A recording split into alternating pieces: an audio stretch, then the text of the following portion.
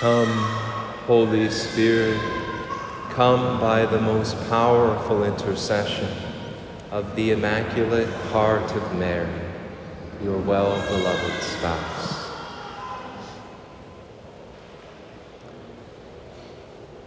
The two great commandments that sum up the entirety of God's law, the essence, the heart of everything that God asks of us, of everything that God has revealed. Jesus distills it for us. He simplifies it. That we're called to love God with our whole heart, our whole soul, and our whole mind, to then love our neighbor as ourselves. We know these two great commandments. We know we're called to live this out. I think it's safe to assume that every single one of us wants to. We want to love God, we want to love our neighbor, and yet at the same time, we can all recognize the difficulty involved, the challenge, and the ways in which we know that we don't love God as we ought to, or the times in which we don't love our neighbor in the way that we should. So how can we grow in our fidelity to these two great commandments? And it's not just about, okay, God tells me to do this, so I know I need to be obedient. No, this is why we exist. This is the reason we're here. This is our purpose, is love. Love is ultimately what we're called to. It's our vocation. It's what will fulfill us. It's what will lead us home. It's the one thing we'll be judged on, is love. And so this really gets to the heart of everything that we are called to and everything that we long for finds its fulfillment in love. My first kind of piece of advice in how we can perhaps orient ourselves in wanting to grow in our keeping of these two great commandments might first seem a bit obvious, but it's worthy of our pausing to reflect upon it. It's the question of how much do we truly want it? How much do we truly desire to love God above all things and to love our neighbor as ourselves? We need to start there because we can't always assume it. We can't just take it for granted. One of the great traps for all of us to be on guard against in our journey of faith is coming to a place of a certain complacency, biblically referred to as lukewarmness, where we just get comfortable where we're at. No, we have to have a lively desire. We have to want to love God with our whole mind, soul, and strength.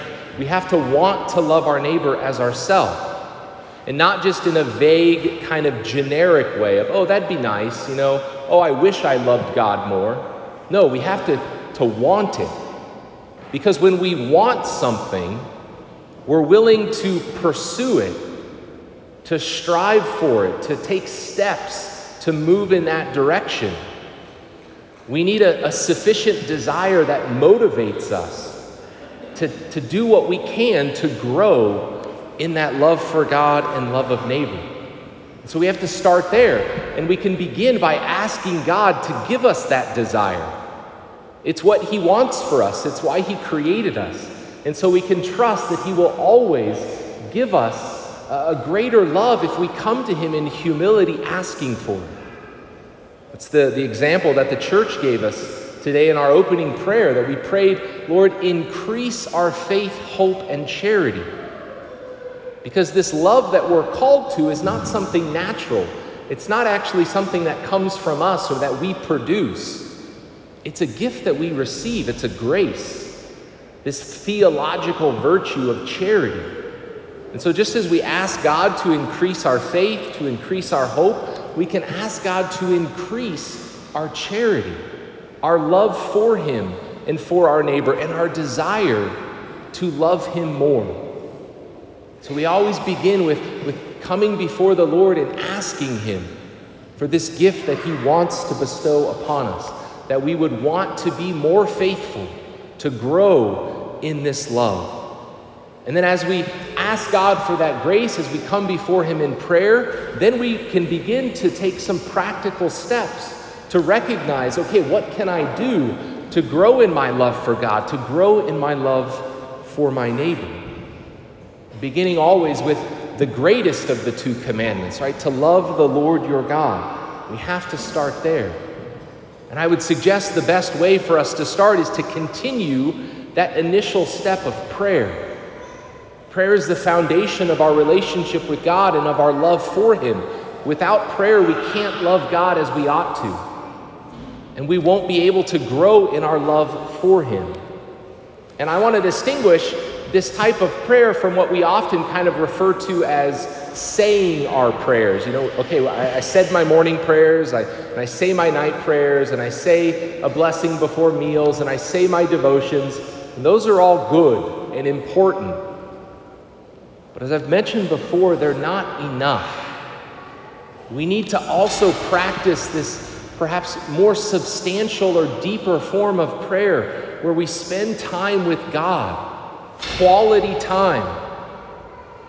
That's what we do when we love someone. When we love someone, we spend time with them, and we want to spend time with them. And so spending this quality time of prayer with the Lord is a concrete exercise of love for God. And it's a good barometer for us to kind of evaluate, okay, how important is this to me? And is this more important than all of the other things that are clamoring for my time and attention? To put into practice our love for God by spending time with him, listening, speaking from the heart, entering more deeply into that communion, that will inevitably deepen our love for him. If we practice that day in and day out, we will grow in our love for God. And we will desire to love him anymore. And we'll keep coming back to him every day, asking him, Lord, teach me to love you. Give me this grace. This should be our primary goal every day of our life. How today can I love God and then love my neighbor? And without prayer, it will be impossible.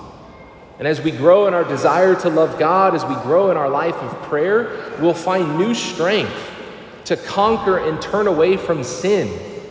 We'll recognize sin for what it is, as something that is always contrary to the love of God.